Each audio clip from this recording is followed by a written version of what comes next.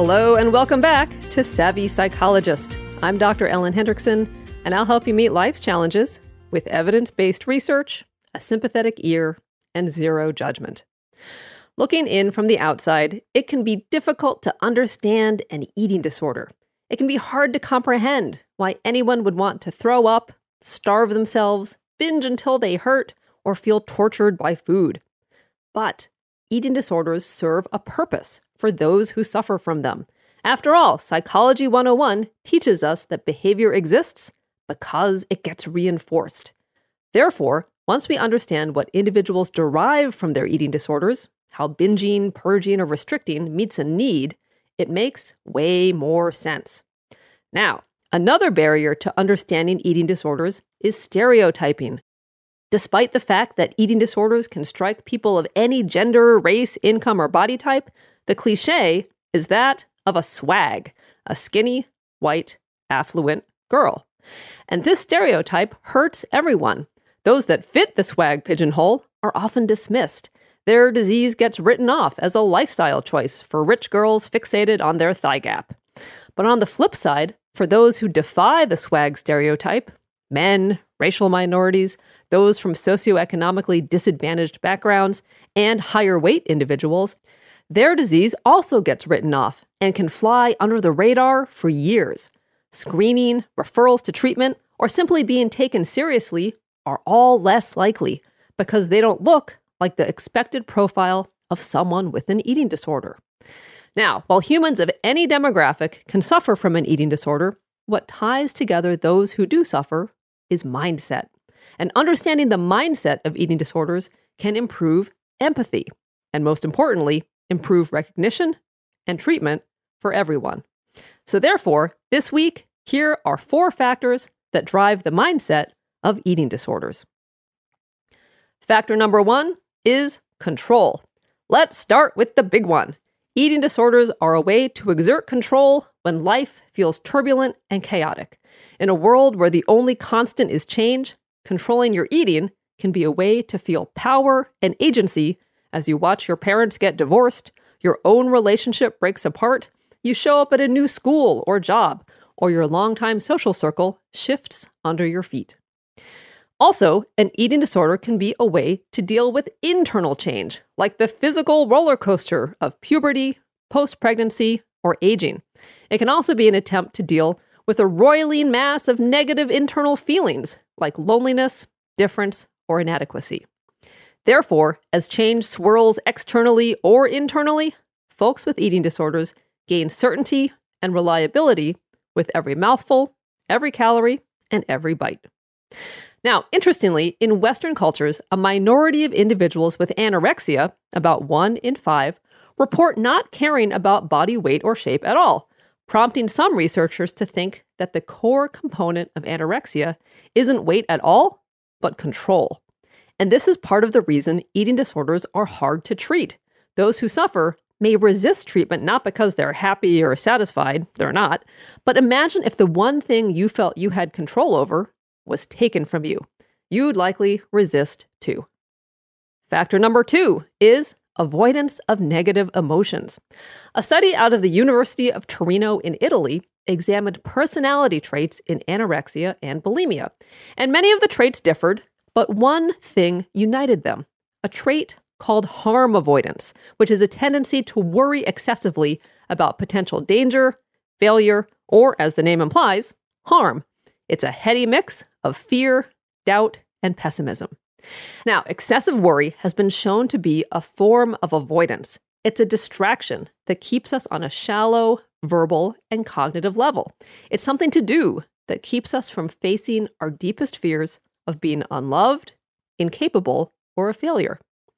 Therefore, obsessive thoughts about food, calories, weight, measurements, or sets and reps can serve the same function. It's a distraction from deeper fears of being bad, worthless, or helpless. Now, to take things further, some researchers think eating disorders are actually a form of OCD.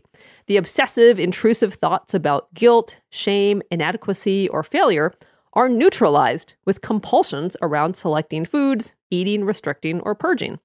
And one study in the American Journal of Psychiatry found that 41% of individuals with anorexia or bulimia could also be formally diagnosed with OCD. So any way you slice it, the obsessions around food, weight, or shape function as a way to avoid bigger, deeper fears none of us would relish facing. So factor number 3 that drives eating disorders is perfectionistic striving. Many people with eating disorders are high achievers. They're hardworking, hold high standards, and are diligent and thorough. But aiming high can cross the line into relentless pushing and harsh self-criticism when unreachable standards inevitably aren't met. Now, other individuals with eating disorders can't point to a history of achievement, but purging, exercising, or weight loss can be an area in which they excel. Hitting their exact caloric budget, purging every bite, or powering through on the elliptical until the readout says exactly 2,000 calories is a way to be excellent at something. Now, the newest way to be perfectionistic around eating is orthorexia, a little known but burgeoning eating disorder, which is essentially clean eating on steroids. So foods that aren't pure, clean, or healthy enough, in other words, perfect, get cut out or rigidly controlled. All in all, a common refrain among those with eating disorders is feeling not good enough, not capable, not competent, not worthy, not lovable. And what's more, many perfectionists believe they can remedy these perceived fatal flaws only if particular goals are met. And this is called conditional goal setting. And in the case of eating disorders, it may make happiness, or mere adequacy, contingent upon weight, caloric intake, or that elusive feeling that they had a, quote, good day, or don't, quote, feel fat. So despite the name, perfectionism isn't about being perfect. It's about never being good enough. So striving through anorexia, bulimia, binge eating, orthorexia, or a combination thereof, creates a much-needed sense of compensation. And finally, factor number 4 is feeling better in the short term. So a study in the journal Psychological Medicine looked at thousands of people with eating disorders and found that 27% of them also had a history of self-injury. And among individuals with bulimia, 33% had a history of self-injury. Why is there such overlap? Well, one hypothesis is that both eating disorder behaviors and self-injury act as a form of emotion regulation. So for example, have you ever had a big ugly cry and then felt calmer? Or vomited when you were ill and then felt sweet relief? It's the same principle. A big physical release, whether from crying, cutting, vomiting, binging to the point of pain, or exercising to the point of exhaustion, can usher in a feeling of calm or even short-term euphoria.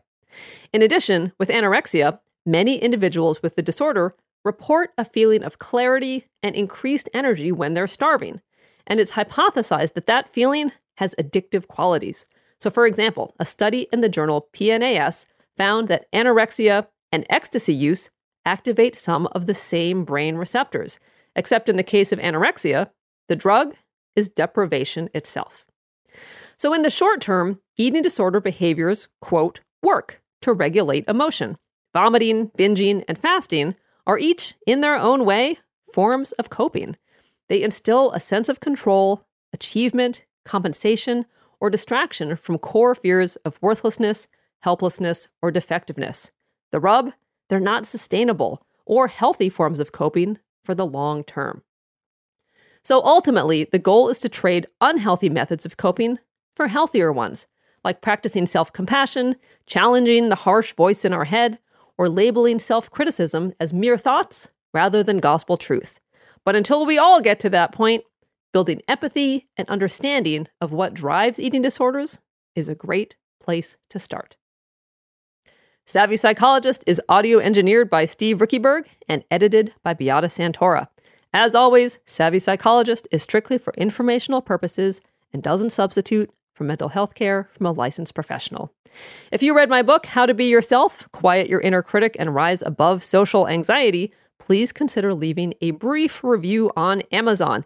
It is super helpful and it helps others find the book. So thank you so much for listening. And as always, I'll see you next week for a happier, healthier mind.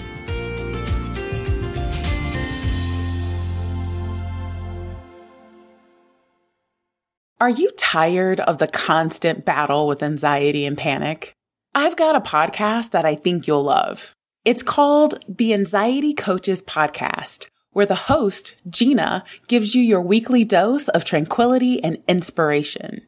2 new episodes drop weekly, packed with practical tips and lifestyle changes to help you calm that racing heart and bring peace back into your life. So, if you're ready to bid farewell to sleepless nights and constant worry, tune into the Anxiety Coaches Podcast and embark on a journey towards lasting calmness and a life free from anxiety's grip. Remember, it's not just a podcast, it's a lifeline.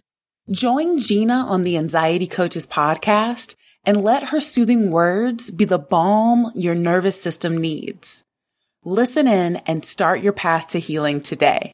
TheAnxietyCoachesPodcast.com, because healing begins the first time you listen.